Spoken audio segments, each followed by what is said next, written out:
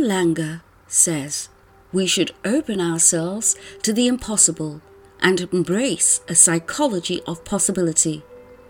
Why are we so resistant to opening ourselves to the new and never tried?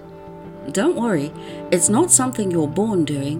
It's something you're conditioned to feel and think. We live in the most advanced time in human history, but our levels of risk averseness are at critical proportions. We find ourselves lending our voices and support to those stemming the flow of growth which veers from our comfortable ideas of innovation. Innovation, we cry, and almost immediately put on the shackles on how that innovation is to be achieved, so that we have lost so much innovation which had the potential to the choking of the shackles built by the powerful fears and insecurities in those with the power to block.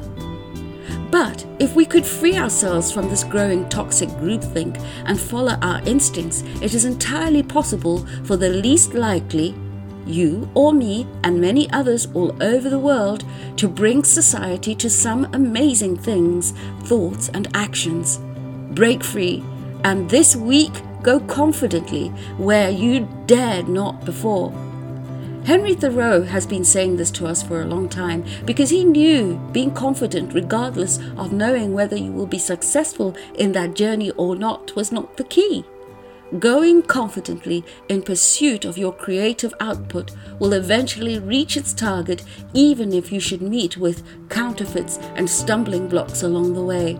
Still, go confidently.